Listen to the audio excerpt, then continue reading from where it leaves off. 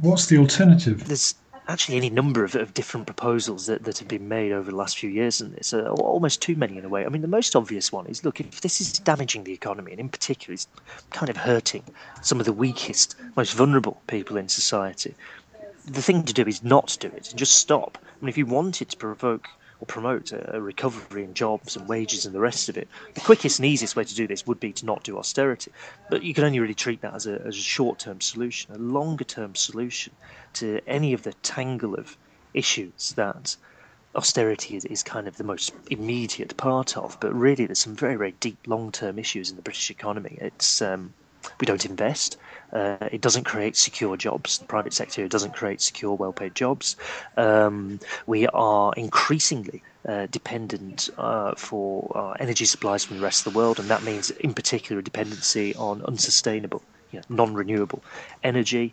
Yes, battered education system, public services more generally. You can sort of carry on down a list of different things here, but if you wanted to start to address that, probably the biggest one to get into is how do we get investment? British companies just aren't investing. They aren't spending any money at all. In fact, the amount of investment taking place is declining at present in Britain. And without investment, you don't create jobs, you don't create work into the future. You end up with just a stagnant economy forevermore.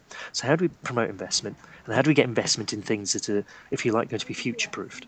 How do we invest in the green economy? How do we invest in renewables? How do we invest in improving how the economy works rather than just sort of going back to what we've always done?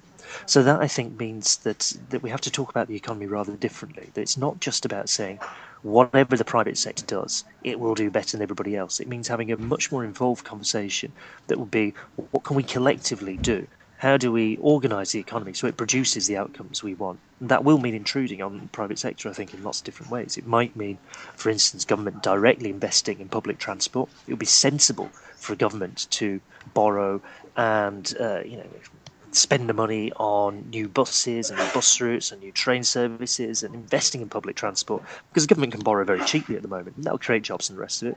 It would make sense for the government to borrow again because it can do so very, very cheaply at the minute to go out and build new houses and not just jamming them into the southeast, but thinking about where we can create new jobs across the rest of the country. These are all things that could be done fairly rapidly, but involve turning on its head a lot of what austerity means and a lot of what the coalition government is talking about.